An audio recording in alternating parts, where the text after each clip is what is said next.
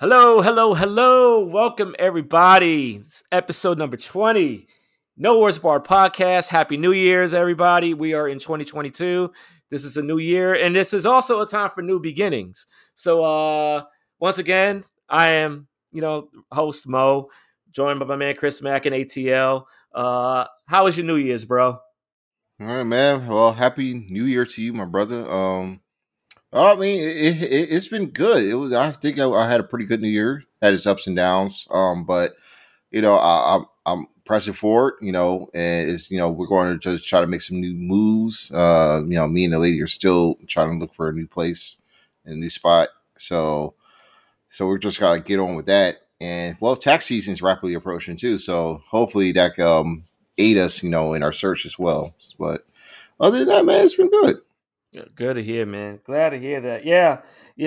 Tax season definitely is approaching soon. I'm not going to even think about that. I mean, it's not really much. Not much I could think about with taxes. I know I'm gonna get a good return in the end, so probably use that maybe to fund for a little trip somewhere for myself out of the country or something like that. But hey, yeah, I mean, when that time comes, it comes. But yeah, but no, my New Year was very anticlimactic. Nothing. Stayed in the house, watched the ball drop, and then after that went straight to sleep because, like, honestly, it was just, well, there was nothing to really. I wasn't going to go get out the house, and not in the middle of this pandemic and being around a crowd of people. Like, nah, no way, no how, man. But yeah, I'm pretty excited, man, about this year being a new year. See exactly, see what's in store, man. But before we go talk about anything else, do want to make an announcement that it is a breaking news today. We have officially joined the family, aka the Cheats Movement Podcast Network. So No Words Barred Podcast actually has a home now. So yeah. So basically, what it is, I mean, it is, it's a website that basically, is a one-stop shop for different podcasts. In addition to us. They just really started up this year. It's their actually first full year doing this. Our good friend Mark Cheatham, he's the brains behind it. In addition to his man Ty and Zach Young, basically, what the family podcast network, what it is about is, I mean, it's basically about it's all about the podcasters behind it. Like me and you.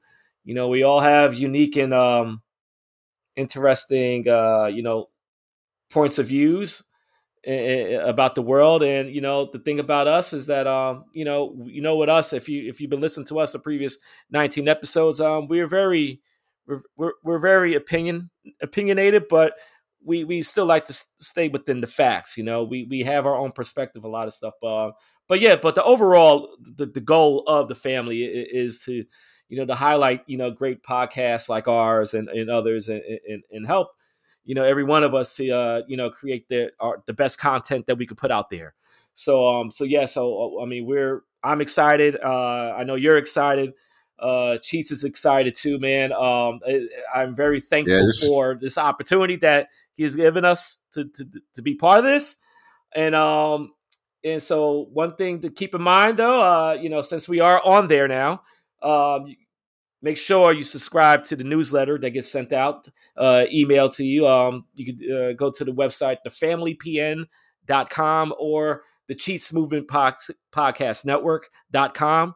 Either one of those two will lead you to the page. Yeah, don't forget to subscribe, because by subscribing, not only do you get updates and news on the podcast, there's like giveaways. There's a lot of stuff that goes on with that, man. And it's like I said, it has a little bit for everything. A couple of examples of the shows that's on there. Capsule Collective podcast focuses on craft beers. That's your thing. Go ahead and listen to them.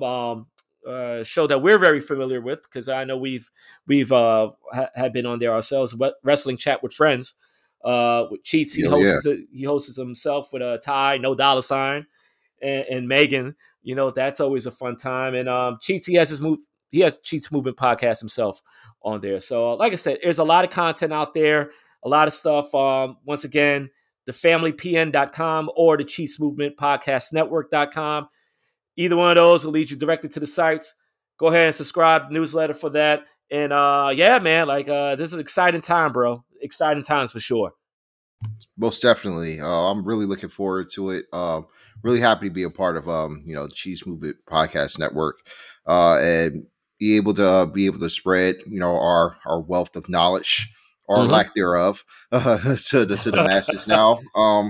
And be able to connect and interact and network with a lot of the guys that are also on the podcast network as well.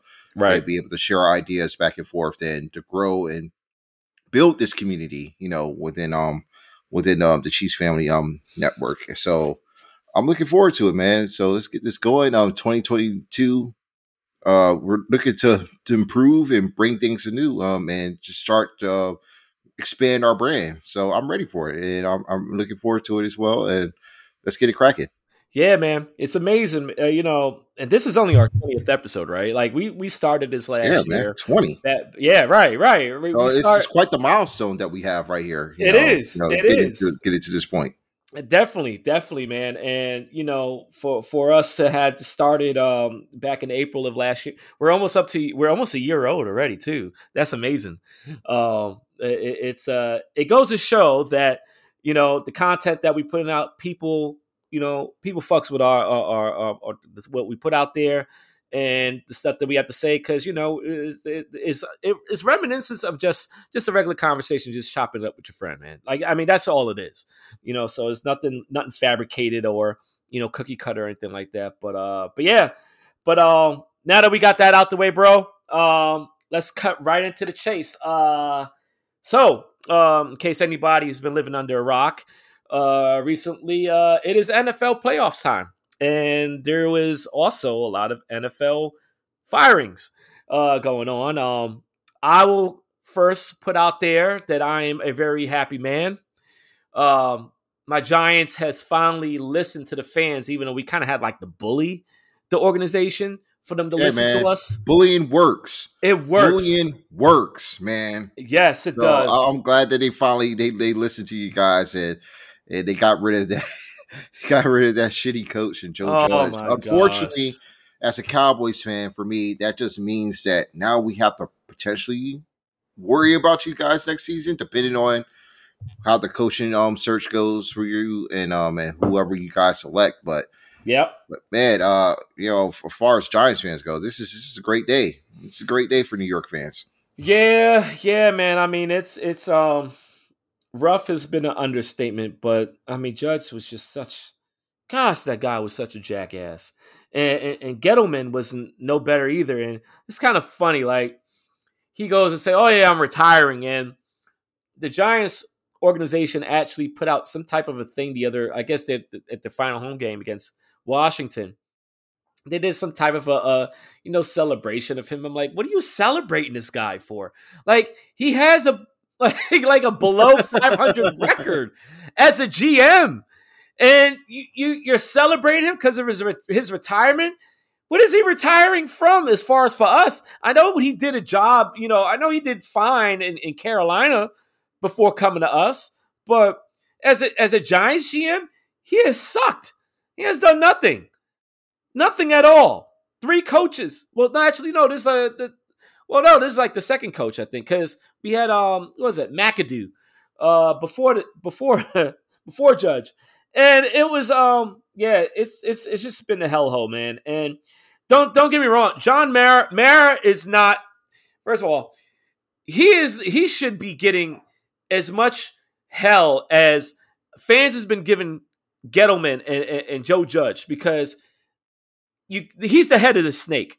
All right, you don't kill a snake by chopping off all the other parts. No, you kill it by you chopping off his head. And Mara is the head of the fucking snake. And until he goes, my confidence can only go so high with what the future lies behold for us. But I'm hoping that he allows the GM to do what the hell he has to do. But knowing John Mara, he refuses to step out the damn way. He refuses to do it. So is this like the the NFL version of car packs in the Yeah, Chicago Bulls era, because the way you've yeah. been describing them feels like it is that, it feels pretty Mm-hmm. pretty disheartening. Very, very. Hey, listen. It seems like as far as all the teams that I cheer for in the major leagues, Hey, like, hey, hey! I had to deal with Ernie Grunfeld with Washington, and currently I'm oh, I dealing know. with the goddamn Glazers. And even though Ed Woodward's out of Manchester United now as the president, there's not really been much infrastructural change, and it shows every time I watch a fucking game. Yeah, It is very disappointing seeing how talented this team is, yeah. and yet none of them are being used correctly. None of the players are being used in the right positions. None of them are just being played to their strengths. And we're in the middle of the transfer window where we could go and buy and sell new players, and we're finding it difficult to sell our players just as much as trying to get new ones. It's very rough. It's very sad, and all I can hope for is a fourth place finish, just to get into the Champions League. But I don't even know if that's going to be possible. Who knows, man? Who knows these days? Who knows what any teams are going to? You know, it seems like it's so unpredictable now these days in any sports league, like any team you cheer for, because you don't really know what's going to happen next. You really don't. Whether it's something we all fear the injuries, stuff that happen, but and then obviously the COVID stuff that that's around, but you just never know what goes inside the minds of the people like upper management, like what the hell they want to do. And as fans, it's like we have no choice but to actually. It's like we're at their mercy right now, and we can only hope and wish for the best. And it is what it is. Obviously, as we've seen, like I just described, with the Giants, when you raise a lot of hell and you bully people, especially more specifically, should I say, ownership, to actually give a shit, and stuff works. It does, and I happened with my Bulls team. Like the fans, we really raised a lot of hell about it and put up billboards and all this other shit, and we got what we wanted. My hockey team, Islanders, a few years ago, we was fed up with the bullshit of the GM and the mediocrity of the team, and guess what? We put up a billboard, raised hell, and then lo and behold, we got some changes. So I guess the theme for all the teams that I cheer for is that bullying works. Now, if the Yankees cannot win anything next season, then that's going to be the next team that's going to have to get the billboard and stuff going on. It has to be. Like there's no other option. Mm-hmm. It's ridiculous, man. But hey, you know what though? We're not gonna spend more time me bitching and complaining about my teams. Your team, however, has an important game this weekend, the Cowboys. Yeah, man. Yeah, it might be a first round exit. Because it's just going to be a tough. This going to be a tough challenge going against San Francisco. We ended the season strong. Especially just dismantling our rivals. In the last two of the last three games of the season, putting up 50 points on Washington and Philadelphia, respectively. But against actual playoff contenders, Dallas has had a tough time trying to compete. They lost to Arizona in a close game, and San Francisco is going to be a tough challenge too. So even though that I believe we do have the home field advantage, Mm-hmm. I still it's not going to be a cakewalk.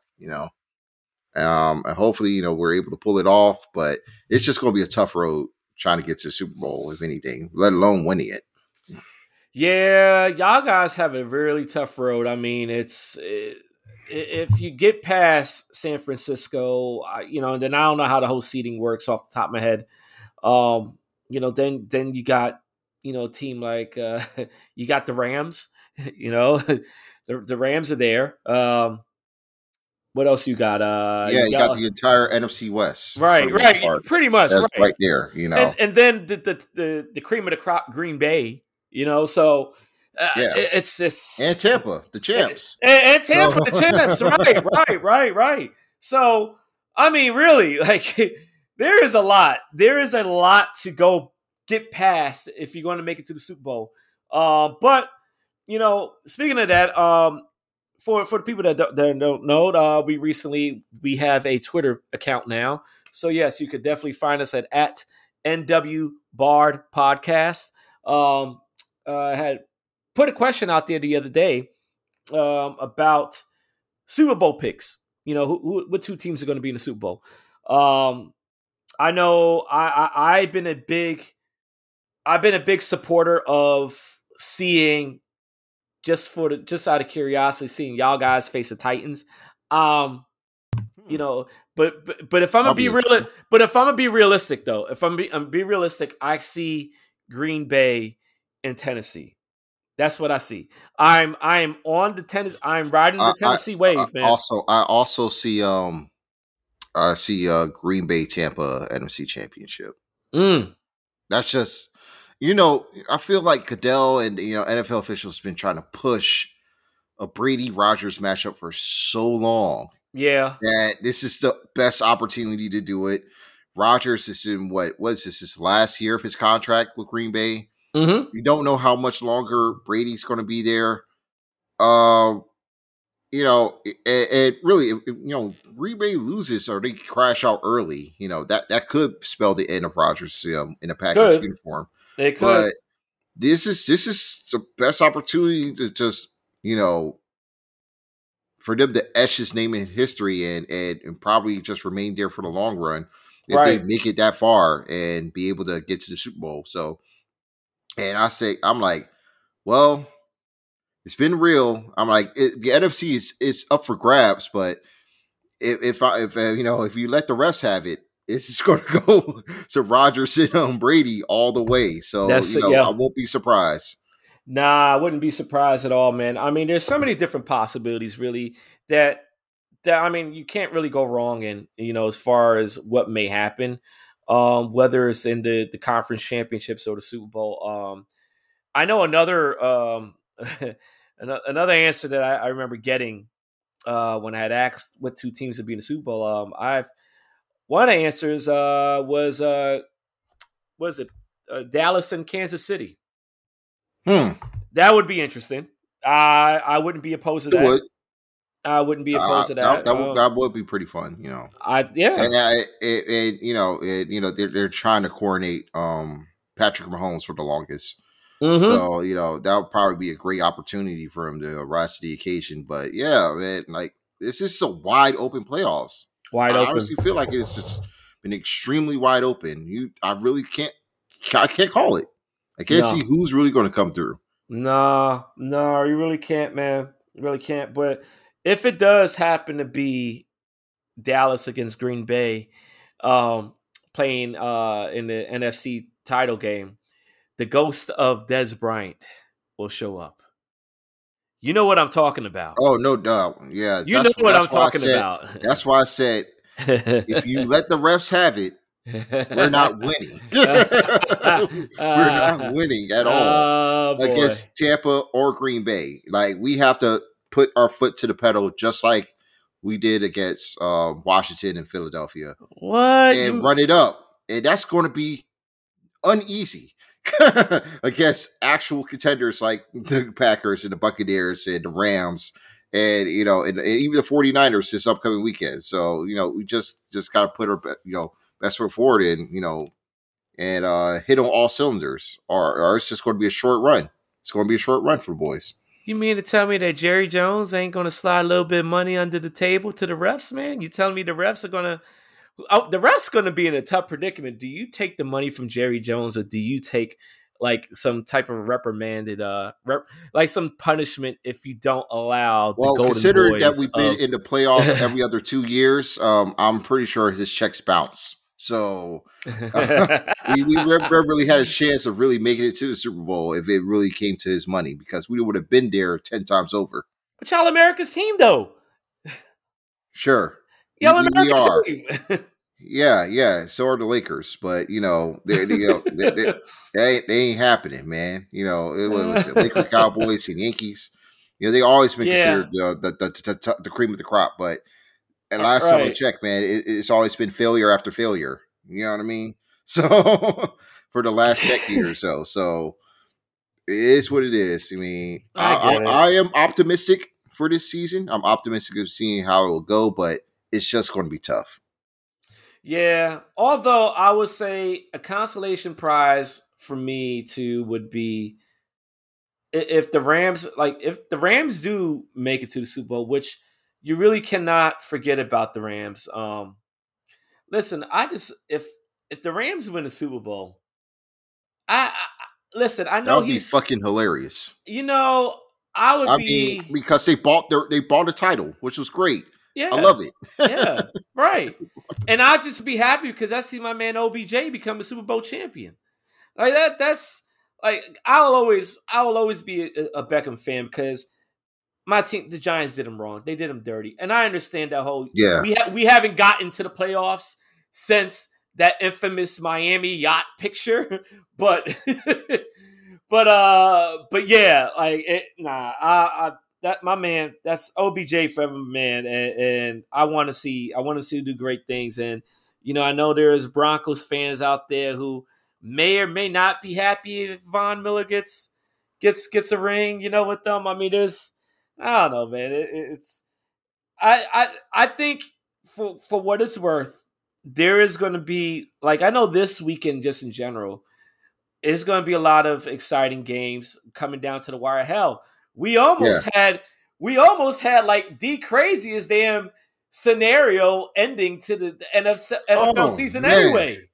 Yeah, man, that was a bummer that it did with Oakland and the Chargers. I really thought that kicker was gonna intentionally just miff that thing at the end, and it still secured their spot into the playoffs, but knocking out Pittsburgh in the process. That would have been so brilliant. I would have loved it. Uh, I would have loved it too. I mean, it looked like it was building up to that moment the entire game because I was like, oh yeah, they're going to take it to the max. This is it.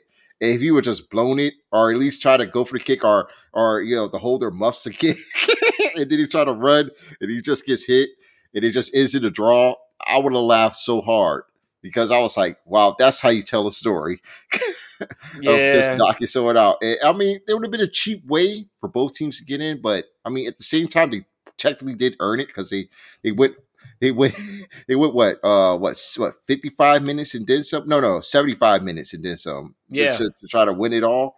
I mean, yeah, it would have been great. Yeah, and they made the crowd entertained. They entertained the crowd. Well, come on, it was a high yeah, scoring game too.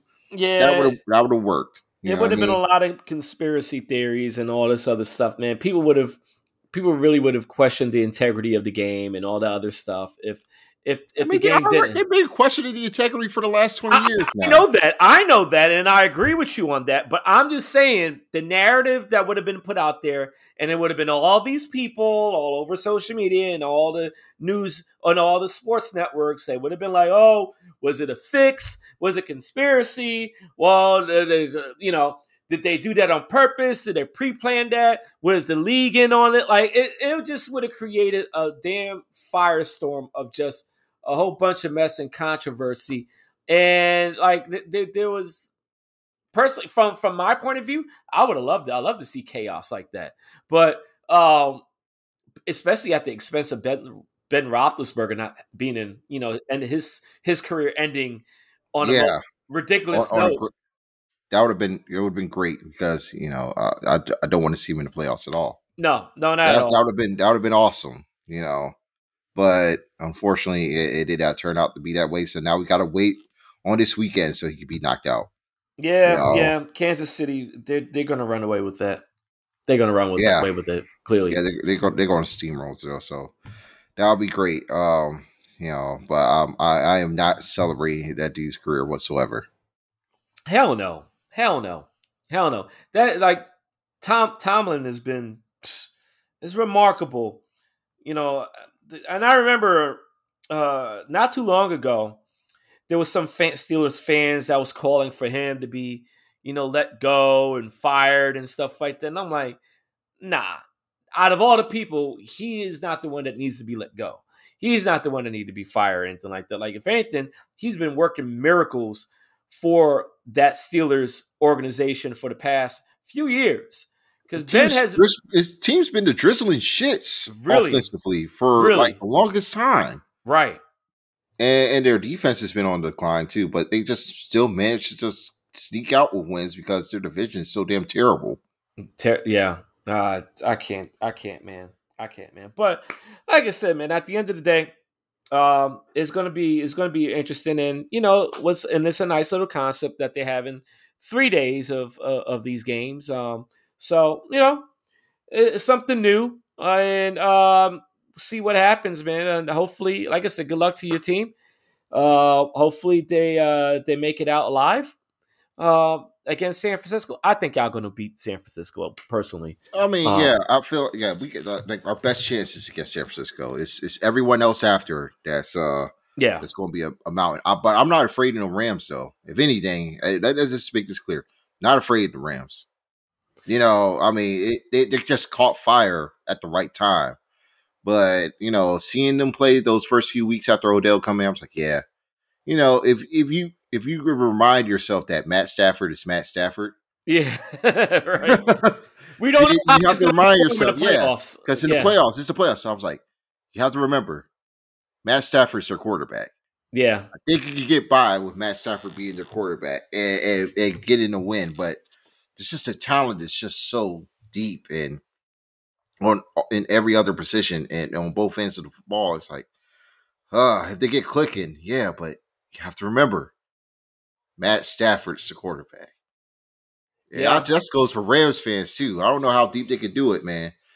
Like Jared Goff was one thing, but Stafford, I don't know. In a high pressure situation, you think he could win the Super Bowl for you? Nah, I'm just I'm not. sure, man. I don't know. It's a Mm-mm-mm. giant unknown because Matt Stafford has never been in the playoffs, so Yeah, we don't know how that's going to turn out. But hey, all power to y'all. But switching from the NFL,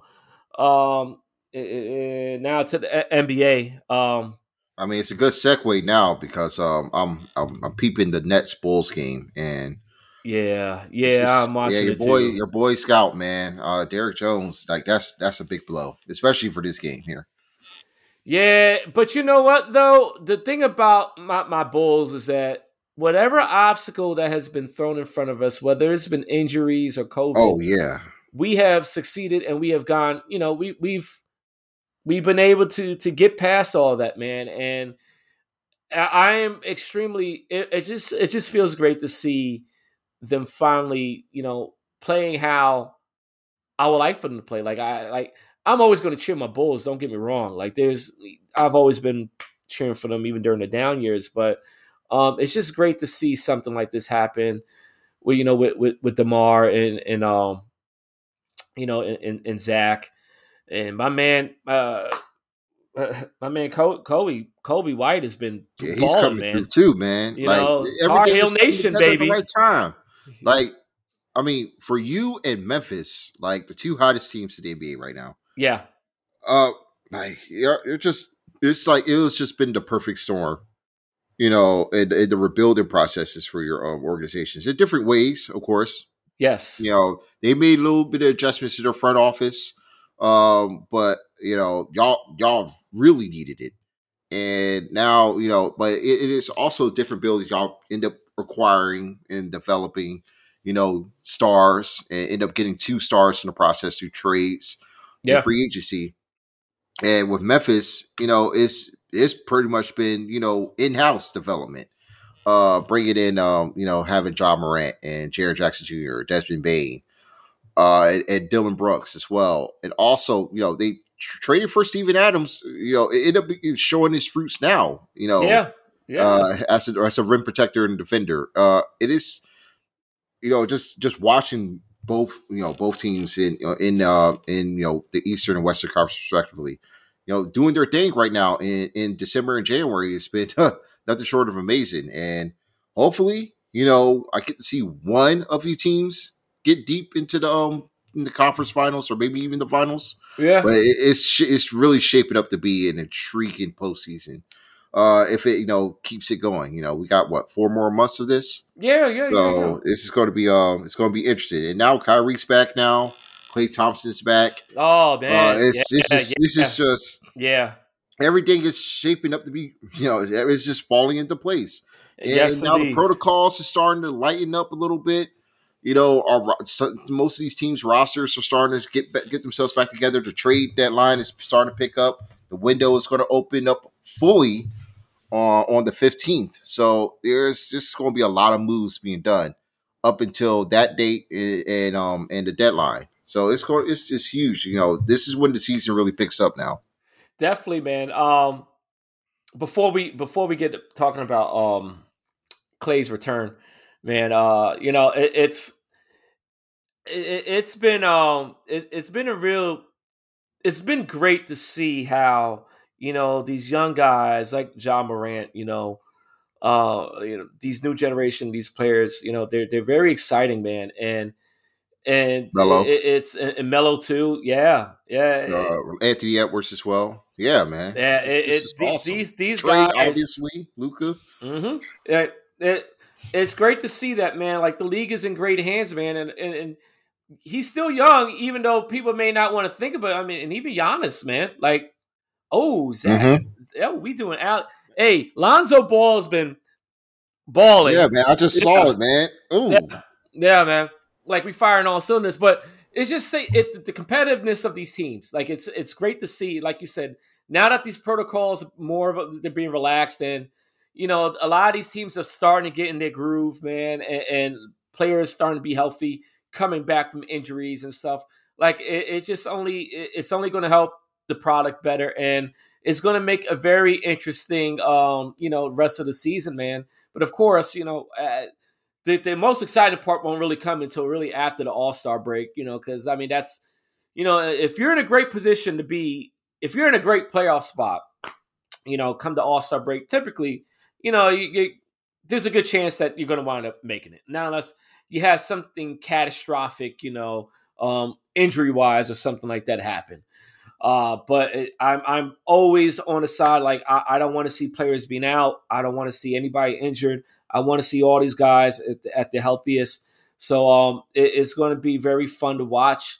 And you mentioned also with Kyrie, now that he's back and playing only away games, and I know I saw this thing earlier today about there may be a way for him to play home games. I guess if the Nets pay a certain fine or something like that, which I don't know. I don't know if that's going to hmm. happen. Um, I mean, it's if he waits long enough, maybe that new mayor in New York will probably lift the restrictions for him. So Let who me say knows? this. All right, it's funny. You know what? I don't want to go on a tangent here, but since you brought him up, I thought about that, knowing that this dumbass New York City mayor that's in my home at my home city, the guy's a damn idiot. Um, I really do feel like that he would be the one to rescind that. But I think, see, but here's the thing, man. Like I don't know. I guess it's just only a New York City mandated, or if it's a state mandated thing about this whole being indoors and stuff like that, and you have to be vaccinated and that stuff, because things always change like by the day anyway. Things change so much to even Yeah. to count, but I can really see Mayor Adams saying some shit like that, like, yo, you know what? The numbers say this, or I don't know. The guy would say some fucking ridiculous shit to lead to changing the law where, all We right, got win the NBA championship. Let's go. yeah, oh my gosh. Yeah, telling people that low skilled workers, that whole shit from the other day. Yeah, I, that was just that yeah, was disgusting, bro. right. But you know what? But like I said, we're not going to get into that. We're not going to get into that stuff.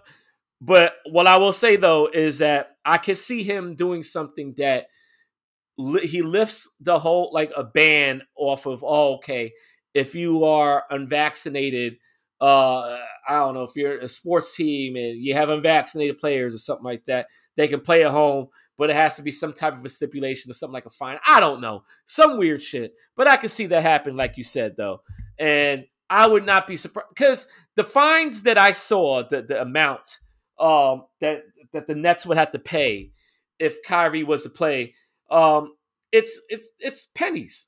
It's pennies. I think let me read it off. All right. So basically, the first offense would be a warning. The second offense would be a $1,000 fine. The third offense would be a $2,000 fine. Damn. The fourth offense would be a $5,000 fine. And from the fifth offense to, however, it's still just a $5,000 fine. Man, that is nothing. So Shy could just write a $20,000 check and be like, "Fuck it." That is nothing, right? He can pay all of that in one lump sum. That is nothing for the Nets to pay if they're allowed to do that. So that's what I'm saying. Like, he's gonna put. I have a sneaky suspicion he's gonna want to play in the playoffs. One way or another, he's gonna play in the playoffs. Yeah, he's going to play. Somehow he's going to rescind that or whatever fines that they do have. Again, they'll just write the check and keep it moving. That's it. That's all it is. Come to it. But as I understand the political side of this stuff, but if the political side works itself out, I guess in the Nets' favor, don't be surprised to see Kyrie Irving playing all games during the playoffs. So that's going to be a storyline. But the main big news recently is on Sunday, Klay Thompson coming in, returning back from 2 injuries, unrelated. Yeah. He scored, I think, was it 17 points in 20 minutes, or was it 20 points in 17 minutes? One of the two. And he looked pretty good, man. Like the Warriors, man, they scary. They're scary. And once he gets his groove back with his shooting and his rhythm, gosh, I don't even want to think about it. I mean, he's looking good off the bounce, man. I mean, he's still got, like, as far as defensively goes, he's a step slower, as we would have expected. Mm-hmm. But the fact that he's without warning, he would just leap off and go and dunk the ball from time to time. It's like, that's good. That's a great sign. It is. Hopefully, again, he's going to just take it easy. They obviously aren't going to play him back-to-backs. He's going to be only playing like on a 20-minute time limit, 20-minute, limit at this moment. Up until probably after the All-Star break, and they'll probably start ramping stuff up for him going forward. But yeah, it's just good seeing him back on the floor. Same with Kyrie. It's just great seeing great basketball players back on the floor, doing their thing. Yeah. And for the Warriors, that's just it's crazy how from 1 year ago, like, everything was highly dependent on Stephen Curry to take care of things. And Draymond there to be the defensive fulcrum. And now, here we are. It's like there is strength in numbers again. Mm-hmm. It is crazy to see that. Now, they lost a tough one against Memphis, who are just, again, where we were just aforementioned, they're unbelievable right now. Buzzsaw. And Ja Morant is must-see TV.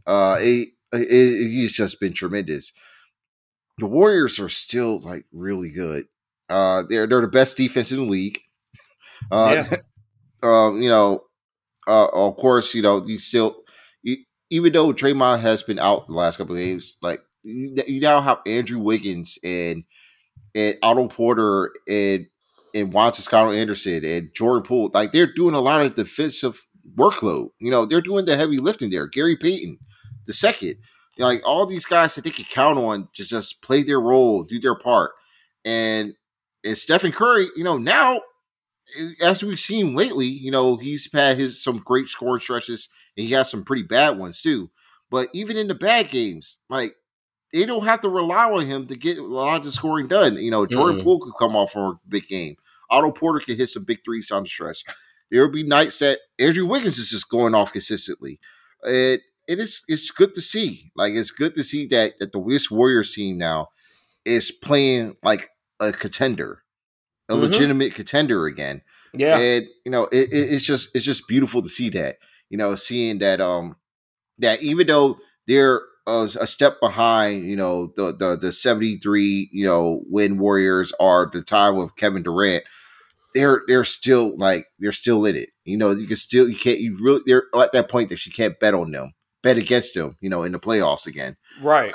And then you have Phoenix, you know, still cooking. Again, Memphis is just growing. Like they're showing that they're here to stay. Utah is there. You know, it's just a bunch of good teams living up to their potential and playing up to that. And then there's the Lakers. Yeah. Just and then there's the Lakers. Right. Then there's the Lakers. And they just look worse in every stepping moment. Like every game, they just look worse than they were before. Even if they have some good outings, but they're beating, you know, the lottery teams, which they should be beating anyway. You know, beating all the lower tier teams, but against the contenders, against the real niggas, Yeah. they get crushed. Yeah, man. It's just awful to see, man. LeBron is, you know, he will be putting up these big numbers and having these 30-point games and no choice. and looking tremendous because he has to. Yeah, he has to carry this team without Anthony Davis right now, and who knows when he's ever, you know, going to return, you know, at full strength. And you know, and you don't know what to expect from the role players. Nope. And again, as we already said, this team is old. And their age does show a lot in some of these games.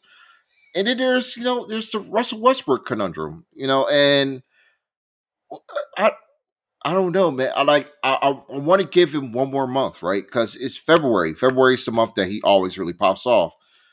But every year when it gets to that month, the time leading up to it, he looks worse and worse.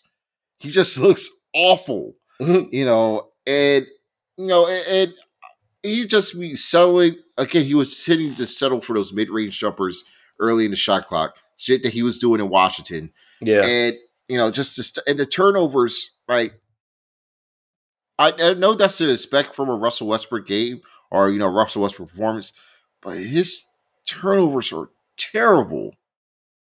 Like, just awful. Like, and you know, he's just having these bad games, and he doesn't help out in the clutch. no, And they're just getting destroyed by 30 points, 40 points against the top teams in the league. I don't know. I don't know what they could do for the trade deadline. I don't know what they could do for the buyout market. Because they can't trade him. No, but they need to improve this team. No. He's there for the Lakers. The Lakers are not trading Westbrook. And, they can't.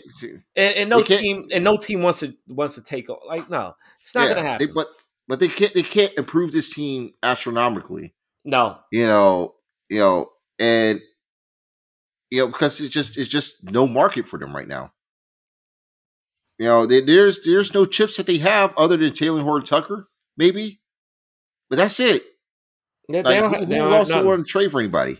They don't have nothing. Like, the best thing that they could do is get somebody, like you said, off the waiver wire or something like that. You know, releasing somebody. But there's so many teams that, whatever. I'm pretty sure the Lakers would love to have this, and this, but I mean, there's going to be other teams that's going to need this, and this also, and the opportunity to their location is going to be more lucrative than being on the Lakers. Unfortunately for the Lakers, because it's a situation that is almost, hey man, this is your this is your bed, now you got to lie in it, so the Lakers did this to themselves. They knew what they was doing, and they just going to have to deal with it. And at the end of the day, I don't know what's going to happen. Trade deadline with them. I don't know where they're going to end up at in the end of the season. For all we know, they could literally end up. They could still. It's funny. The West is funny because you could go on a 5-6 game winning streak, and you can be anywhere within the fourth or fifth seed, or if you're going to lose a streak, then you're playing. You're like in 9th or 10th. So the margin of error is pretty slim. When you're dealing with the last two spots, or the last spot, the last two spots, to be, an actual, qualify for the playoffs, like the regular way without having to play the play-in game. And it's going to be tough because we all know, but the Lakers, how they looked last year, like they almost got bounced by Golden State, so, and I remember speaking, since you were speaking about Golden State earlier, man, I remember in last year, in the playoffs, or even a couple of years ago, I was thinking to myself, man, like I would love to see Golden State play a team like a Denver or something like that, because or Phoenix, because like like I really thought that, or Memphis, because I'm like, dog, this is great. Like I think it'll be a great series. All the youthful talent on those teams, but yeah, the Lakers, there's nothing they can do. There really is nothing they can do, and I just don't know where they're going to end up at. But regardless of where they end up at, whoever they wind up playing in the first round, I still don't. They're not going to get home court advantage. I don't think they're going to get home court advantage, and I don't know if they'll get out the first round. To be honest, I highly doubt they get out the first round. So it's a wait and see approach, But like I said, for all I know, maybe they get it together. I don't know, but their age is, like you said, is showing. It looks pretty ugly out there. But trading Westbrook is just not going to happen in the end, no matter which way you slice it. I really don't know how they improve here. But yeah, they're stuck with Westbrook, man. Mm-hmm. Stuck with all 40+ million of that. I'm fair. Shout out to Tommy Shepard for getting rid of that contract, and John Walls end up building a competent basketball team full of guys that have chips on their shoulders, but they're stupid still at the same time in my Wizards. But we're good to go. I know we're going to be in a playoff mix, at least playoff and play in, for this season. So I'm fine with that. But we unquestionably won that trade as it stands. As of right now, yes. As of right now, I'm just going to keep it a buck with that, because Russ, man, I just don't know how if it's really going to click between him and LeBron, because both guys need the ball in their hand. They need the ball in their hand to make stuff shake, and it's just hard to see. It's just hard to see Russ try to adjust to a new role right now. But people got to understand, Russell Westbrook right now is not the Russell Westbrook of years ago. He is people just got to they got to come to grips with that. You cannot expect the Russell Westbrook that played with Oklahoma City, or even a Russell Westbrook that even played in Houston, years ago. Like that, he's not the same guy. You're not going to get the same production out of him. And the numbers, the numbers that he's putting up this year is on par with the type of player that he is now. Unfortunately, he's not a main option player anymore. That's not going to happen. He's a third option now. And him being kind of forced in the role to even be, to be the second option, or maybe, depending on how LeBron plays or whatever, he may have to be the first option. And Westbrook is not like that. That's not for him these days. He'll put up his triple doubles every now and then and stuff, but they're not like gaudy numbers. They're like they're kind of like the 12, 10, 10. Yeah, like the 14, 10, 10 these like days. The bare minimum triple double numbers. So this is what he is, and what he's playing right now. I'm not surprised at how he's playing, because that's the type of trajectory that he's been on ever. And you saw it yourself firsthand last year with the Wizards. How he played. So there's nothing really surprising and alarming. It's just unfortunate that the expectations, it being the number one, is the Lakers, and him being Russell Westbrook on the Lakers with LeBron James and Anthony Davis, it enhances the expectations. But that's just not. It's just not it, man. It's not fair. It's not right. But I mean, it is what it is. But is it like what small fish in big pond or something like that, or big fish in the ocean? Yeah, exactly. Type of scenario, because I believe there's certain star players out there in the league that are in sports, period, that that putting on the biggest shirt in the league might be a detriment to them, as opposed to be a positive. Yeah. And that could be a way for a situation for Russ, because as far as I'm concerned, this is the biggest team he's been on his entire career. And, he was able to perform at a high level, in smaller-ish markets that don't give him that pressure. No. Although he was Oklahoma City was it was a lot of pressure on Oklahoma City, though.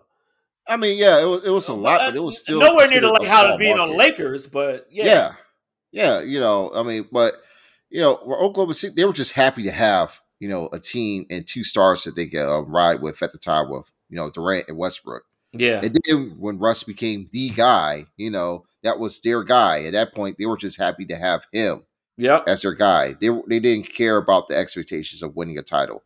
They were no, just happy they had Russ as their dude, as their player, as their talisman, as to say.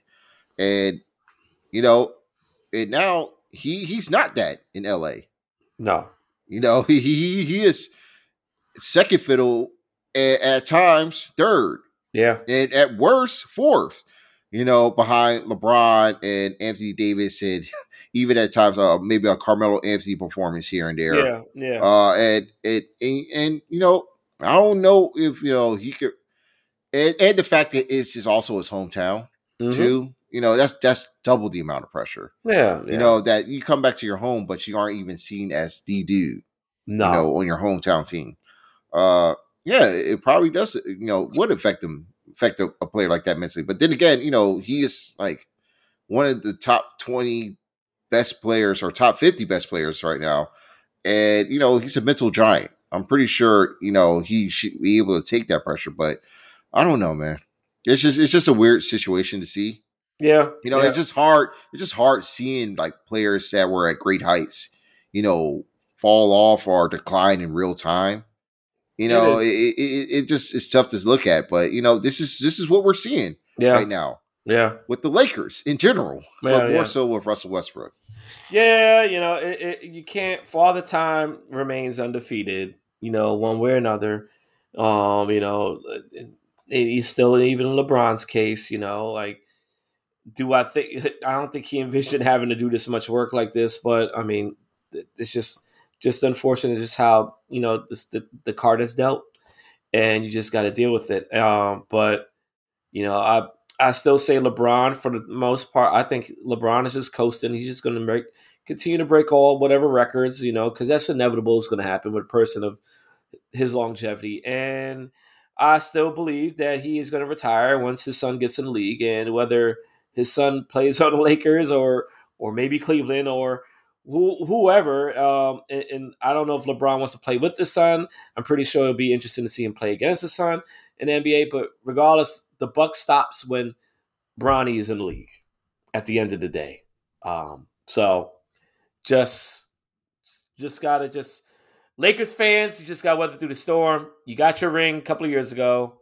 Just bask in the glory of that, and just continue to be Lakers fans, I guess. But Uh, Also with that, with the ring, yes, it was during the bubble, season and whatnot. And I wonder, like certain fans or even the players themselves, feel like that they have to win a ring in this season or of a season of this nature just to prove their worth of that mm, was it a fluke mm. or do they take it as that yeah they were the best team that year, which they were. But it's just seeing it in that retrospect. Just I'm really do. There's probably certain players that might think that way, but it may not be all of them. Well, similar story. I will put NHL. A few years ago, there was a strike shortened season. Chicago Blackhawks won the title, won the Stanley Cup. Mm-hmm. And the thought was forever thought, and I could even put it in past couple of years. A couple of years ago, NHL Stanley Cup playoffs when it was in the bubble. Tampa Bay Lightning, right? They won a Stanley Cup a couple of years ago, bubble, and some people thought that that probably doesn't matter because it was done in the bubble environment and whatnot. And as with the Blackhawks years ago when there was a strike, it was a strike shortened season in the NHL, and some people, whatever the general consensus was that, kind of put an asterisk next to it because, it was a shortened season, and we don't know what would have turned out if it was a full 82 game season, in the league. Same thing, like I said, with a couple of years ago, and even last year, Last year wasn't a full 82 game season. Year before that was an 82 game season. Tampa Bay Lightning won both series. How they got to the series, they beat my fucking team, but I don't want to talk about it because I don't want to be triggered about it. But the point I'm trying to make here is that, yes, there will always be that debate whether a team actually was quote unquote real champions because it was under certain type of circumstances that wasn't allowing a full season to be played, or under some crazy ass conditions that changed everything that wouldn't have normally happened. So that question will always be there. But I mean, at the end of the day, like, the team won the championship. I'm pretty sure in your case, if the NBA had a strike shortened season and somehow the Washington Wizards, they won an NBA Finals, I don't think you're going to really be complaining or talking about, oh, well, I can't really celebrate it. I'm not going to embrace it because it was in a shortened season or whatever, or in a bubble. I'm pretty sure you're going to be like, ha, fuck you. My team is the Wizards are our champions. Yes, hell yeah, man. Yes, I'll be celebrating that, bro. Right, exactly. So it counts in the records book as you as a champion. So yeah. So I mean, it is etched in history. But I mean, I just, it's just me trying to figure out, just the psyche of a lot of these players going through playing, playing these last 3 years under these conditions, and it just, I'm just asking if it's even worth it. I'm pretty sure it is, because this is your job, this is your life. Yeah, it's something you love to do. It's your escapism in a way. So yep. It's just interesting to see that dynamic there, and now here we are, another COVID filled season, which I feel like this is how it's going to be going forward. And this is it. I mean, it's just a new set of circumstances, new obstacles to get over, but it might lead to some incredible rule changes or initiatives going forward. So who knows? Yeah, who knows, man? That's right, man. But yeah. Speaking of COVID, I know my hockey team, we've been devastated by COVID a lot. Our season has pretty much been the shits because we could just never not get in the rhythm. We haven't played a game in 12 days. We haven't played a game. We finally play our first. We haven't played since New Year's Day. My Islanders have not played since New Year's Day. Before that, we probably only had maybe 2 games in a matter of 10, 11 days or something like that. So it's been a shitstorm for us. And the NHL, initially they were supposed to have the players play in the Winter Olympics. That's not happening anymore because, like I mentioned on the last episode, there's so many games, too many games has been postponed due to COVID that they had no choice but to they had to cancel, like, acts that, like, no, y'all motherfuckers are not playing in the Winter Olympics because y'all guys got games to make up. So the Winter Olympic break the league would have had not happening no more, and they're gonna have to use that to make up these games. And there's a big possibility that more games has been canceled, and it all has to do with Canada. The U.S. is one thing, U.S. could find a way, but it's Canada. That's the main issue. And it's a mess. It is a mess. And I would not be surprised if the season gets extended by another week or two because of the fact that there's so many games that have to be canceled and rescheduled and stuff like that. But that's just the reality of the world. It's unfortunate, but that's just the way it is, man, these days. Unfortunately. Speaking of, but to stay on the topic of COVID, WWE had an event literally on day one of the year. And its biggest superstar was not able to compete in his championship title match. Why? Because he had COVID. That is the tribal chief, Roman Reigns, wasn't able to wrestle that night. He was supposed to face Brock Lesnar for the title, and didn't happen. But WWE, they're like, hey, you know what? We'll do something even better. We'll one up y'all. There was a fatal 4-way match that was supposed to happen anyway that night for the WWE Championship, and they made it a 5-way because Brock Lesnar got inserted into that. And overall, I think it was a pretty damn good, uh, I guess, consolation prize for it, considering that Brock Lesnar won. Unfortunately, Big E had to lose because of that, and he possibly, from what I heard, that I think he was supposed to retain um, that night, but things change or whatever the case is, and yeah. But overall, I thought it was a pretty damn good event, man. How about you? What was your view on that? I enjoyed the show. I enjoyed it a lot. For considering that it was in Atlanta, I could have gone to the event, but of course, with the pandemic spreading around, and also the ticket prices jumped on Christmas. So I was initially was going to buy some tickets for like $60 for me and my girl, and then those $30 seats went up to $60 to $80. Mm, So I was like, no, you know what? I think we're good. We're just going to just stay home and watch it. yeah, And we just watched it. Well, watched the event, and it was fun. It was fun. I enjoyed the matches there. The that fatal 5-way main event was an incredible sprint. Just it's awesome for what it was for 8 minutes. Like I mean, those dudes beat the shit out of each other. seemed longer. Great. It seemed longer, but it was only like 8 minutes. Right, It was eight right. minutes, and it was they just they all came out with hitting their big moves from the start, from the very onset. It was just incredible. I knew it was going to be short the moment they did that. Mm-hmm. That they were just going bar for bar, and for it and for Lesnar to win the title, I mean, plans changed, man. Roman was gone, Right. and did like a new opportunity arose.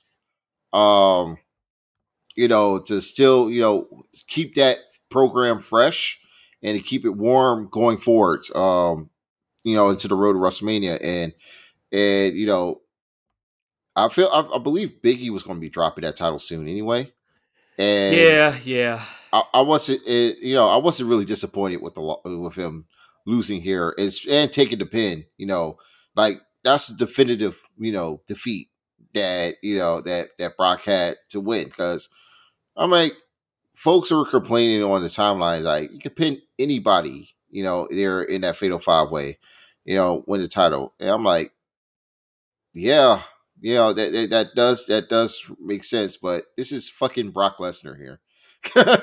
this is this dude. This is the dude. Like from a business standpoint and from just a professional wrestling standpoint, that dude wants to beat the champion, and he wants to beat the champion, beating the champion. That's And right. for in Big E's case, he has the same mentality. He wanted to pin the biggest guy out there to prove that he was that dude. And even though he had the match won after hitting Lashley with the big ending, he saw Lesnar.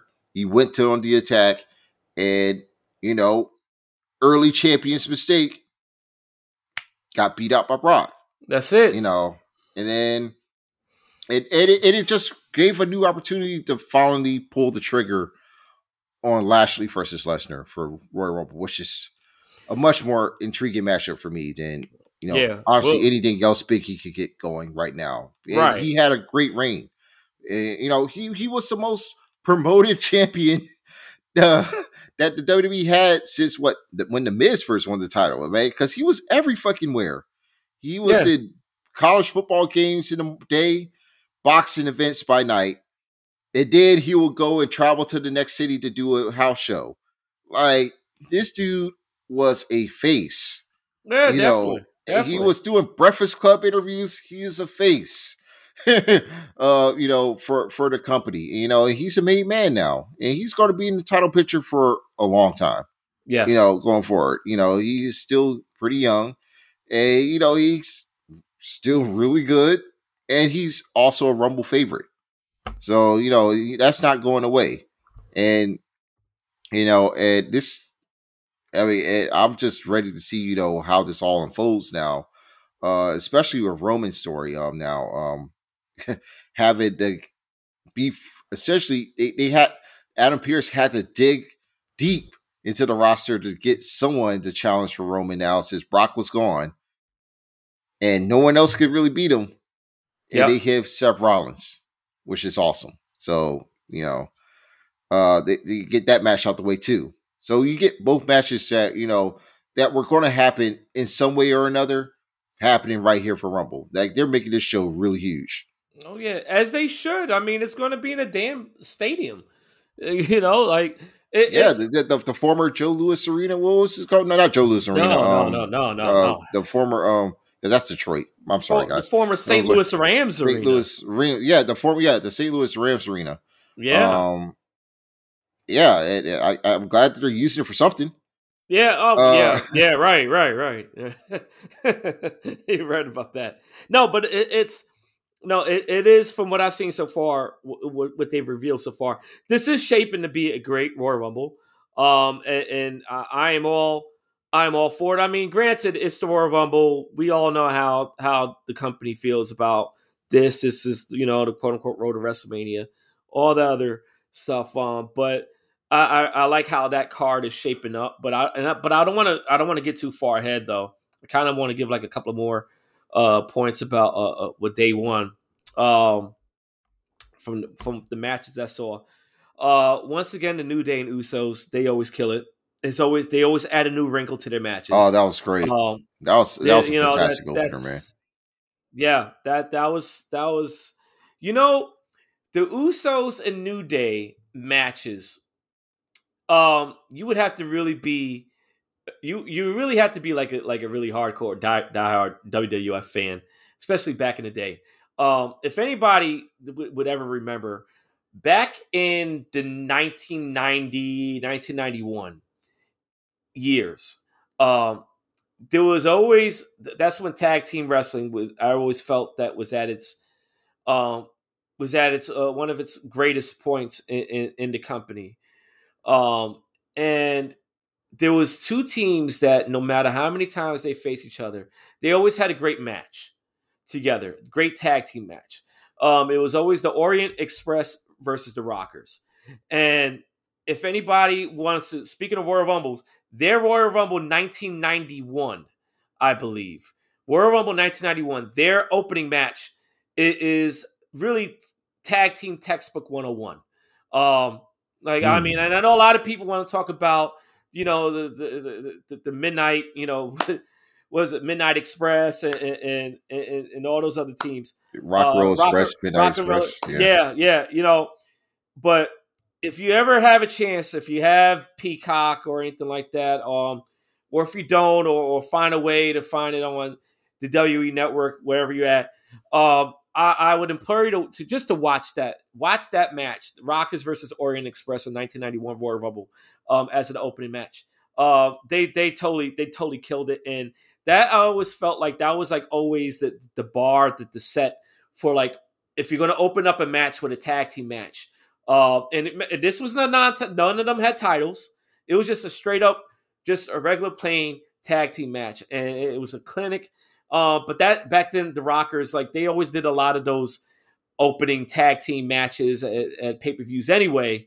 So they were, like I said, they were always there. I know during WrestleMania 7, they had an opening tag team match against Barbarian and Haku, which nowhere it wasn't the same thing like with against the Orient Express, but it was classic textbook 101 tag team match between the heels and the faces, and I just to me, I've always held those type of matches as the bar, should I say, regarding that. So kudos to the Uso New Day, but they always kill it. They've always been killing it for almost 10 years already that they've been doing these matches against each other. So kudos to them.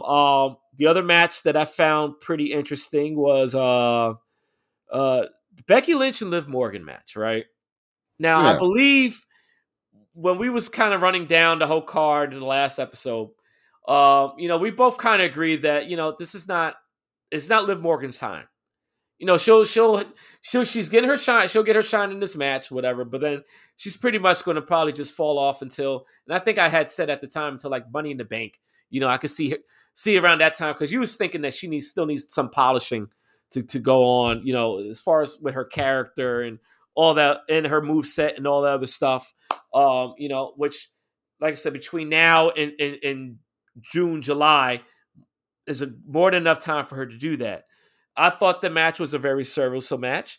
I think it was pretty straightforward. We knew Becky was going to win, but Liv put in she put in an effort that I guess would lead you to believe that, all right, maybe there's a chance, but we all knew what the deal was with that. So that was a pretty decent match. RK Bro against the Street Profits. Listen, man, it's funny. Yeah. I didn't, because that night I had missed pretty much the first half of it. I really didn't tune in until that match. But the first thing I tuned in, first of all, when I watched day one, is I see Migos on the TV. I'm like, what the fuck? Oh, yeah. You're going to be guests for the show. Yeah, right. I didn't know anything about it until I turned on the event, and I'm like, why is Migos on the screen? I mean, I know they're in Atlanta, but I'm like, what?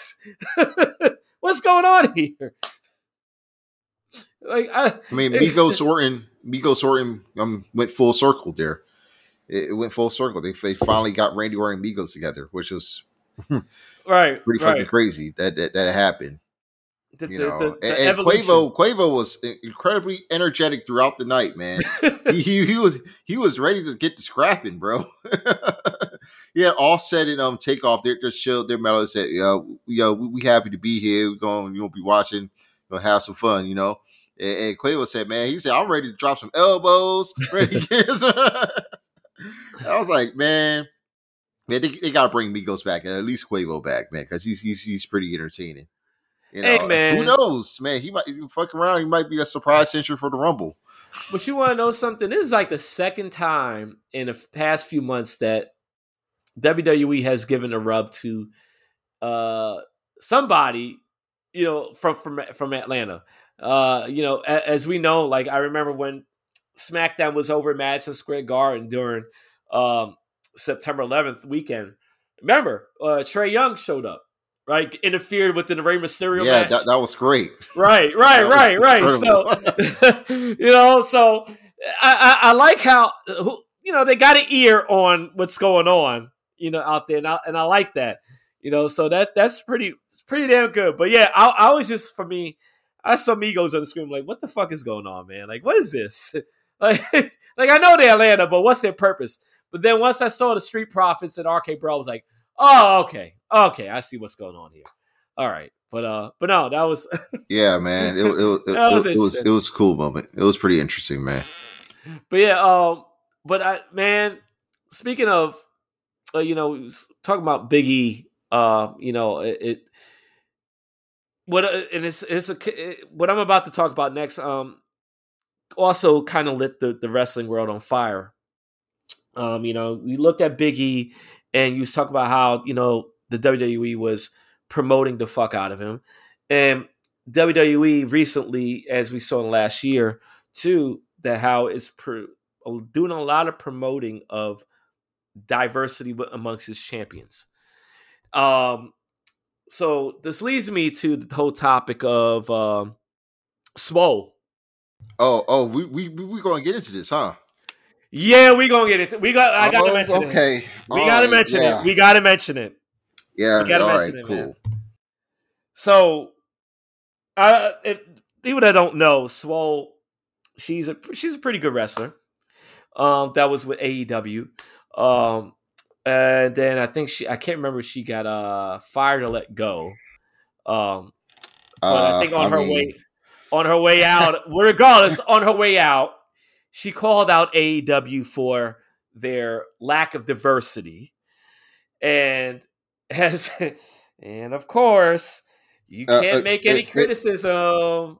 Go ahead. Not just that. Within her podcast, that was a layer to what she was explaining. That bled into it, because she said AEW in general just has a problem with how it's structured. And with that structure, it leaves for like less opportunities for people that don't speak up, or if you're not close to the EVPs, that you will probably get a lot of opportunity. or it's why you don't see a lot of opportunity for the women's on television. And and without that lack of structure, it does bleeds into the proper lack of representation on television. And and not just getting like wins on AEW Dark, or just a win in a nothing program or a nothing match. It's just them being represented by being highlighted and invested in on television. Put them in certain roles that that will get them over. It doesn't really have them being within the title picture or being the champion. It's just being a constant fixture that that folks can look up to and see on TV, and invest in, and people will come and watch. That's really what it was. What Swole was trying to say. Right. It really what everyone's been trying to say, when in terms of AEW's lack of diversity and representation. Not it really is in terms with black wrestlers as much as it is for Hispanic wrestlers, Asians as well, because they're also represented. Contrary to what fans would say, because the Lucha Brothers reign was nothing. And you have like Eddie Kingston and Ortiz and Santana together, but they're not really doing much either. They're pretty much settled for like curtain jerking feuds right now on Rampage, and not really being featured as much on Dynamite. But I really like Rest, because after that, she was just saying this all her podcast, and it wasn't really much to truly discuss because it's stuff that we've already know and have said ourselves. Right. Unfortunately, Tony Khan, CEO of All Elite Wrestling, doing things in his usual un-CEO manner, retweeted the story that was posted on Fightful, and it was just talk about the headline of lack of diversity. This dude went on to talk about how the likes of the Acclaim and Dante Martin and Hobbs getting wins on Dark, and the fact that him and Mega Ryan are like him and Megan are two people of color that are like in big positions in AEW, and he was just saying that was his way of explaining diversity, but what it really isn't. And then this is the kicker. He said after saying that he mutually agreed to part ways with Swole in a notes app or in a statement letter beforehand, and wish her the best of her endeavors. This guy tweeted that he decided to let Swole's contract run out because he didn't see her as a good enough wrestler, which is bullshit. And that is also up to your objective. I think she's pretty decent, right. but not the best. No, but she's okay, and she gets her job done, right.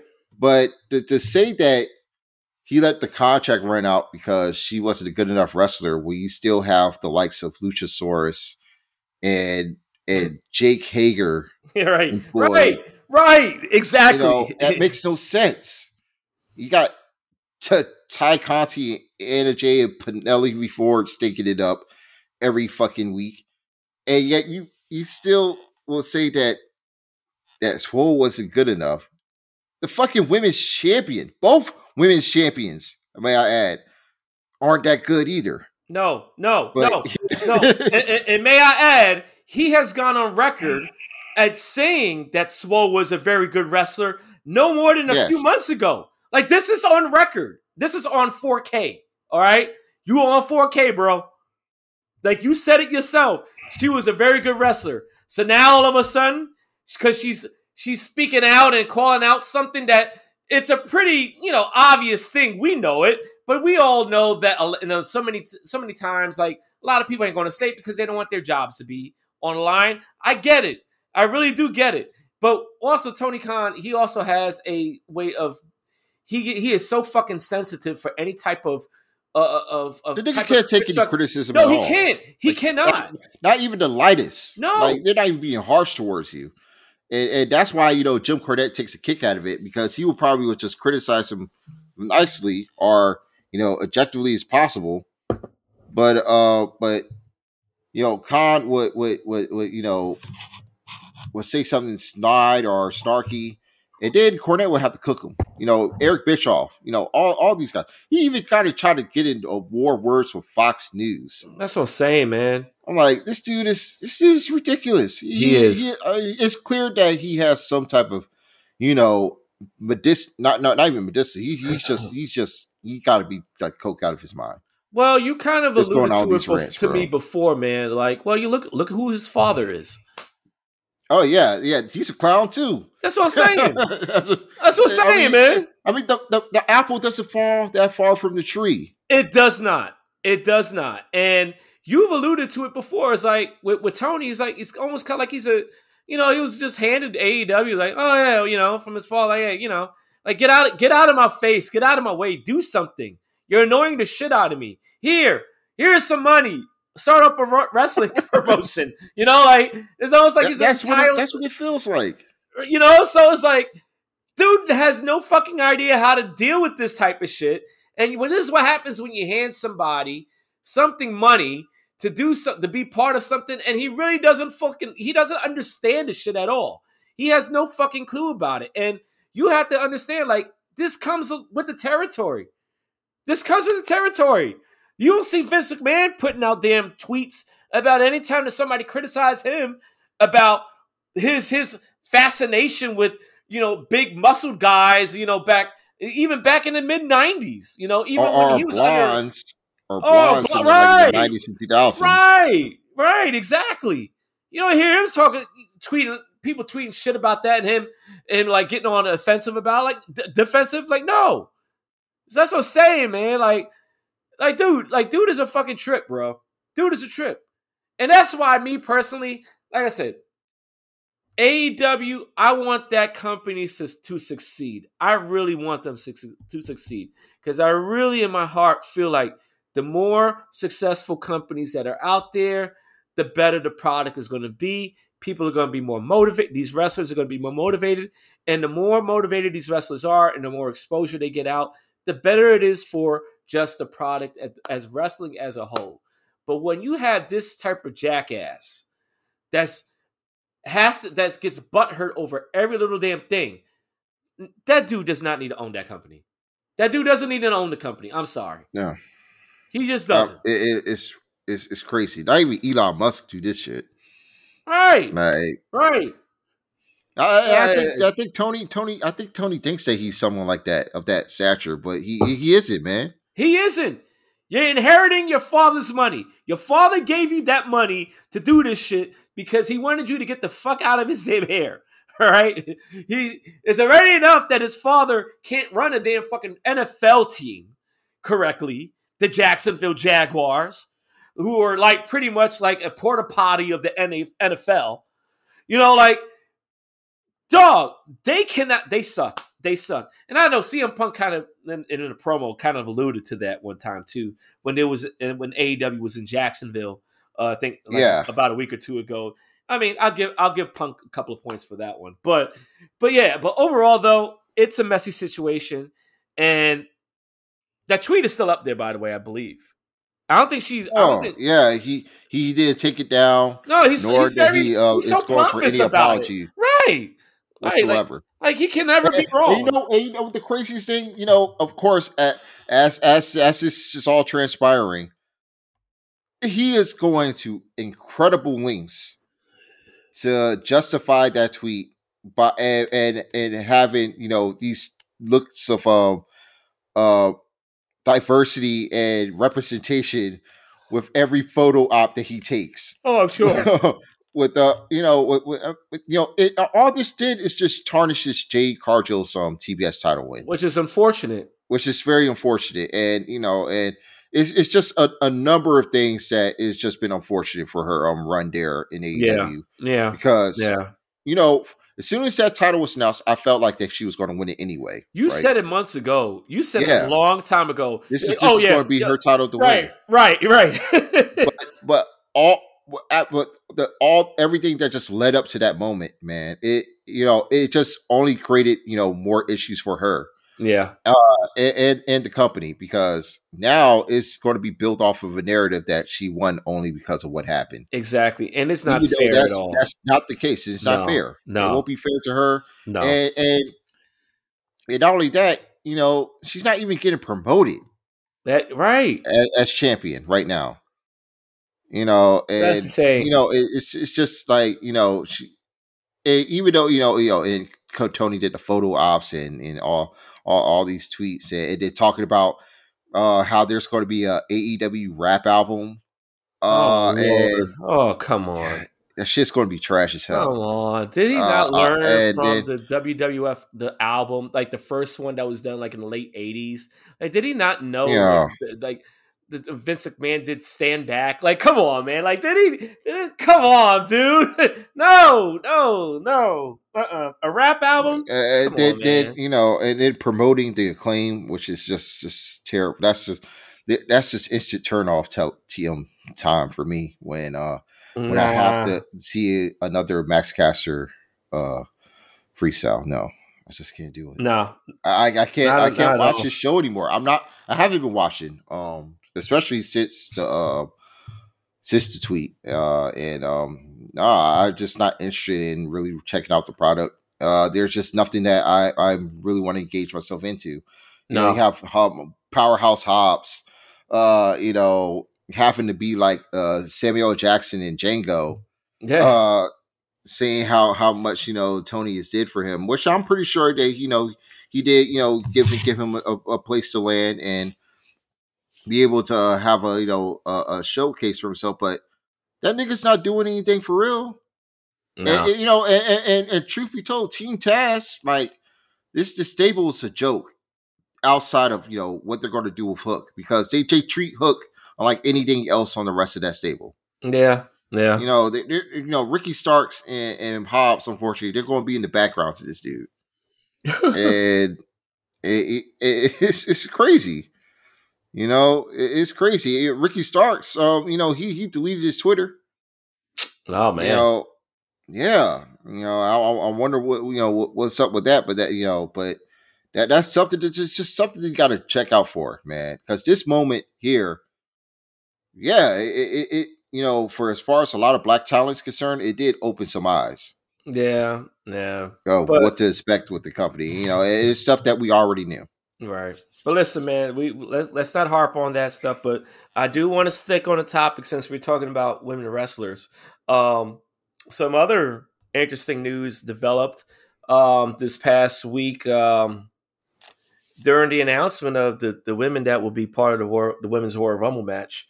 A very interesting person that was revealed to be part of it was no other than Richmond, Virginia's own Impact Women's Champion Mickie James being part of the Royal Rumble. And not only that, the WWE, they were like, Impact Champion, right? Impact Women's Champion Mickie James. And we were like, I'm looking at this like, say what?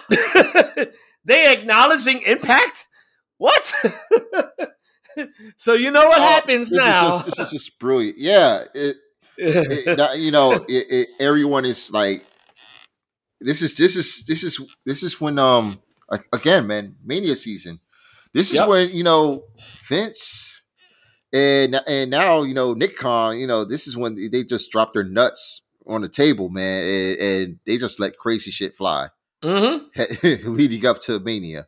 And considering this is the first road to WrestleMania back on the road, they're gonna go crazy. All this talk about the Forbidden Door was just like, Yeah. That's some bullshit anyway because it's always been open It's always been. Yeah. and Yeah. it's always been open. Yeah. And as far as I'm concerned, WWE is the door at this point. Yeah. It's the and with currently with the Rumble in the announcement, it does build a lot of intrigue. Yes. Some folks are upset with the fact that a lot of the participants in the women's Rumble were announced, but like No, most of these names we've seen before. there There's still 10 more names to go. there is going to be You know, there is going to be a there's couple of still going to be some surprises. surprises. I'm pretty And sure. it's going to be, and before you know it, there's still going to be names some to be filled up for the men's Rumble too. So First of all, let me ask you this. You know what? Let's do a little bit of fantasy booking here. Let's humor. Let's make some humor out of this. Let's say this whole Forbidden Door shit, right? Let's run away with this. In your mind, for the men's, who would be the reason? The realistic, from a realistic standpoint, who could you see being that person that entered through that Forbidden Door that would be part of the Royal Rumble? Bryan Danielson. Really? You think so? Yeah. I mean, okay. It's Bryan Danielson. He can do whatever he wants. He is he lives by different laws. Outside of the independent realm. If he wants to go there, he will go there. As far as like Impact goes, maybe I think Moose is. I don't know if Moose is going to be one of those guys, but I could see Cass. W Morrissey that he goes by now. Mm-hmm. Big Cass returning. Under that. That would be awesome. That would be interesting. Okay, yeah. That'll be it. Yeah, it would be quite interesting. I just want to see what how far the Leafs are going to go with the open freelance work, especially with this relationship with Impact.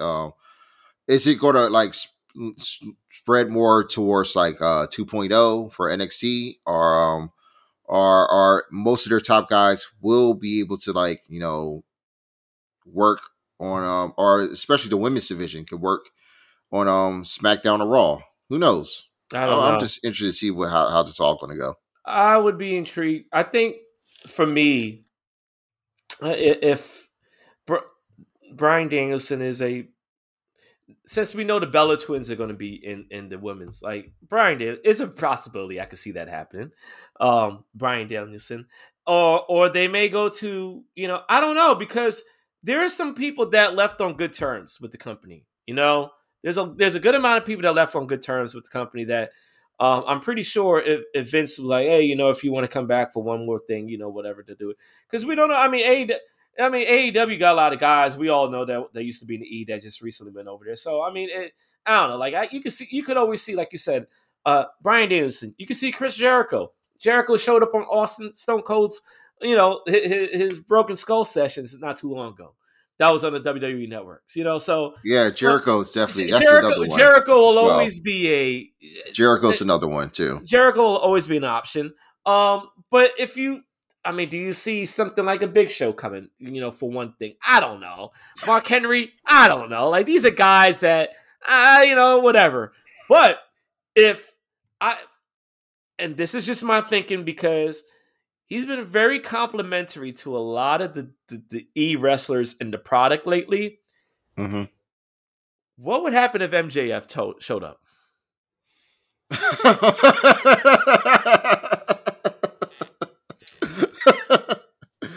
Oh wow! That would be mind blowing indeed. I'm just saying, because like I said, the reason why I say that is because not only has he been very vocal about when his AEW contract runs out, he said, "Hey, I'm going for whatever it is, the money, the opportunity. That's what I'm going for." And like I said, he's been very careful of not to bash the E. Very careful. Well, a lot of people do it. He's very smart with not bashing the E. He's been anytime somebody brings up the company up, he's been very, should I say, he has said many great things about the company. Yeah, he does. So, He does it. He does it. He does it. You right. know, you pass the handbrake on, as he would say. It's He doesn't almost like really he's kind of, he's playing his hold hand on. right. He's playing. He's playing his cards. He's just trying to test the waters. Right. But I'm just saying, if you really want to make a big headline, and if you really want to do this whole Forbidden Door shit, might as well go big, man. Go big, go big or go broke. Go big, MJF, man. Fuck it, why not? I'll be intrigued to see that. Like, I don't know. The reaction with it would be kind of. I'm pretty sure everybody would be like, "What the hell is going on?" Like, but if you want to talk about chaos and you really want to get people riled up in the IWC, put MJF in that dag match, man. Give him a test to see how people react to it, But I don't know. That's just my thing. I know somebody I read, one person said like, oh, well maybe Cody Rhodes will show up. I'm like, no. Cody is not going to show up to that. No. But speaking of Cody, that ain't happening though. Speaking of Cody though, I will. And one last thing about AEW. Did you see that cringeworthy promo that Brandy Rhodes did not too long ago? Oh man, that was before the Big Swole shit too. Right, the timing of it too. It was so insane. Yeah, I did. I saw that part, and she has one of the worst fucking black scents of all time. Like, what the fuck is that? Like, what? Like, Brent, her code switching promos are just they're terrible. They're terrible. Bro, they're fucking horrible, man. They've always been horrible. Is there so forced? Like you just like me. You want to believe me? I am from the hood. I know this shit. It's just some bullshit that she be doing, man. And it's just fucking pathetic. Yeah, that was. Oh man, kudos for Cody, man. And I know Cody loves his wife, man, and I'm pretty sure Brandy Rhodes is I'm pretty sure she's a great person. I'm sure she is. I'm pretty sure, man. But goddamn, whoever is approving the ideas that she has in her promos and the stuff that she says. Yeah, it's not. I mean, who other black? What, Sean Dean? That's the only other black person I know that's like. I don't even think they have too much creative control. So I'm like, it's just. It's just like they definitely need more more black folks in prominent roles. That also includes in the creative decisions as well. Oh man, my God, Lord. But anyway, man. But I want to get into one thing. I don't want to forget. NXT also had an event last week. It wasn't a premium live event, as they now call it. It was just a regular NXT show on USA Network. But yeah, no, I finally watched it actually earlier today, and pretty good shit, man. Pretty good shit. I think it was a great show. It was a great show for sure. Man, Braun Breaker, man. It's his time now. Yeah, man. It's his time. It took only a couple of months, man, but NXT 2.0 has found its footing. It's one of the best shows of the week. And now they finally have their roster that's up to par of getting shit going. With Braun and Melo at the top now. Hey, that match. Two aces. That match is going to be.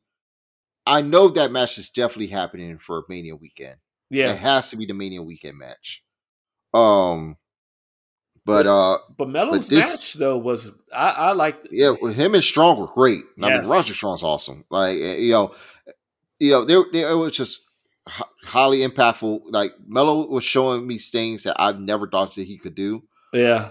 Like that counter off the top rope. Yes. I still don't know what the fuck happened with that, but man, it's something that I probably don't want to see him do again. No, but Roderick Strong was the best opponent for that.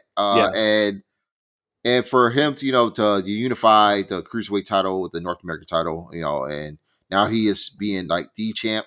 He Yeah. is starting to become, he is starting to adapt the black HBK in the flesh now. Uh-huh. Because it is showing, with Trick Williams being his Diesel, being Yeah. his boy. Yeah. Yeah.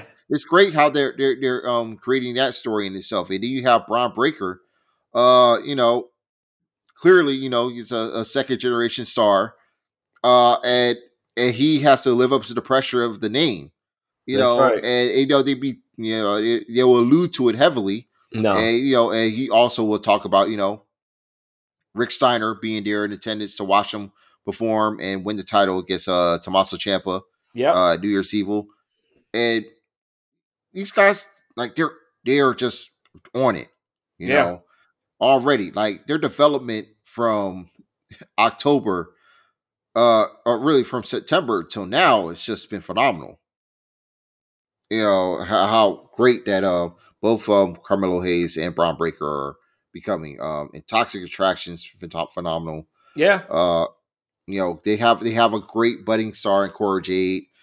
There's just like they have all this talent now at their disposal that they developed and took weeks to develop, which is it gave them something to invest in and stories and backgrounds, and now the people are invested in these characters, and now they become a central part of the show, and everything just fits into place now.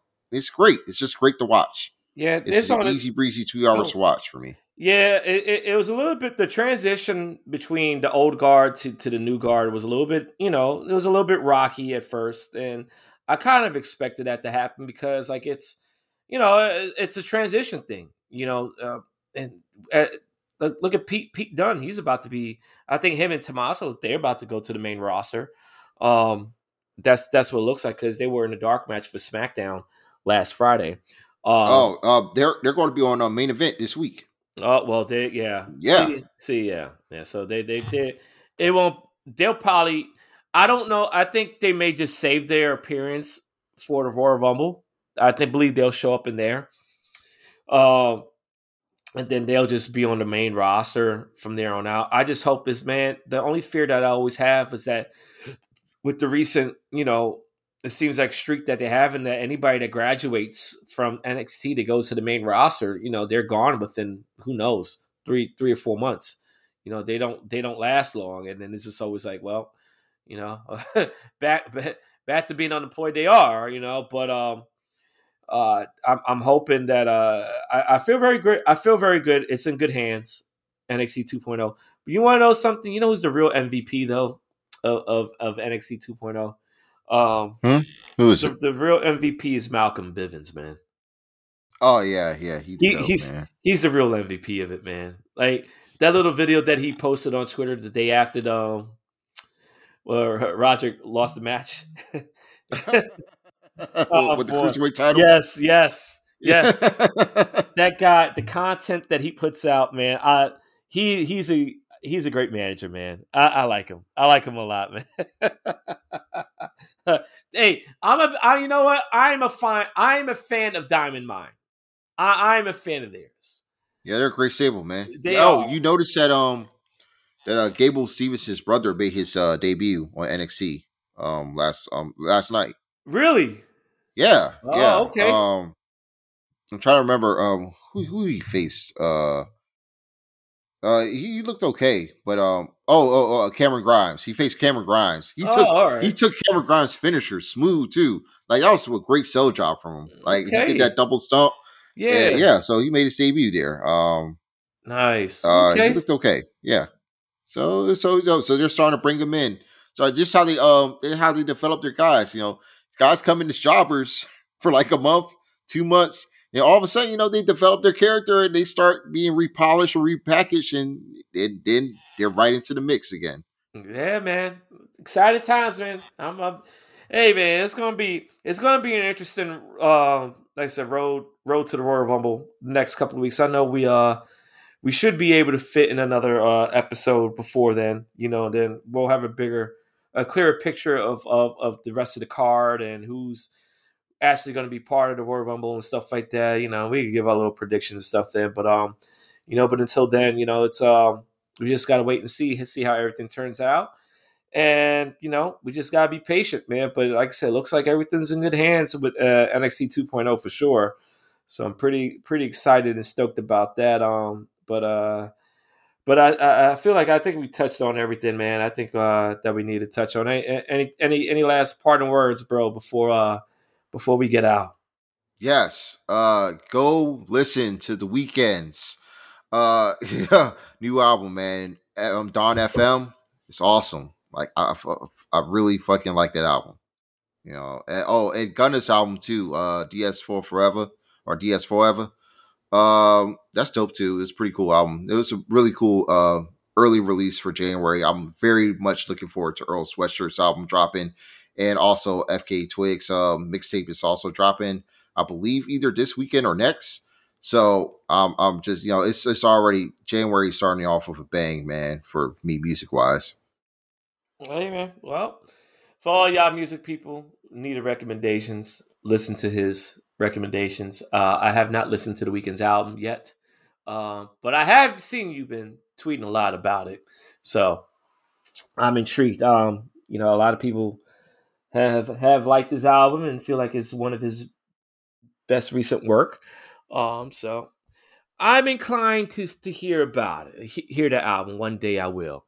But as far as any parting words for me, ain't really. I don't have any suggestions or anything like that going on.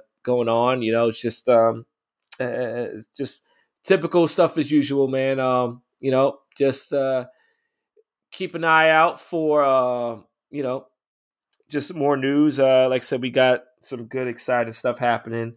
In the future, man. I'm just happy that another year getting into this podcast and stuff, and we going to achieve heights that we haven't reached before. So always excited about that. But yeah, most definitely, man. But yes, but in closing, once again, thank you to everybody that's been listening to us, so far on this journey. And we hope that now that we are part of the family podcast network, that, we get, more people come along the ride. Once again, like I said, we have a Twitter page up now at NW Bard Podcast. Go ahead and hit the follow on that. Got the Facebook page up. Still uploading a lot of episodes. I will upload this episode whenever we load this. I will put that on there too. Got the Instagram page. No Words Bardcast up on there.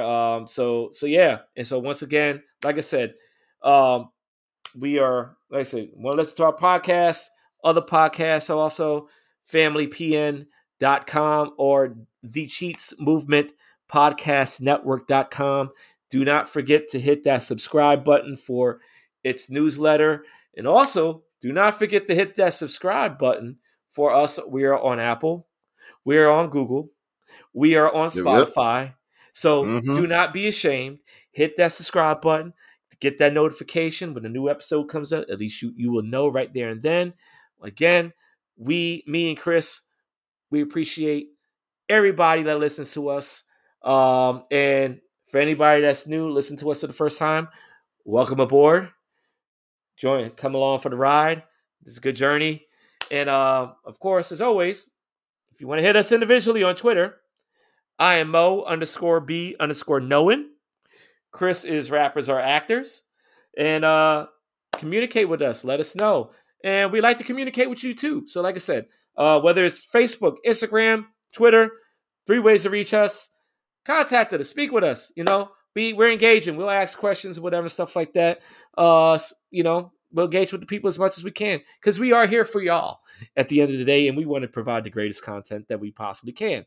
So on that note, once again, Happy New Year's, everybody.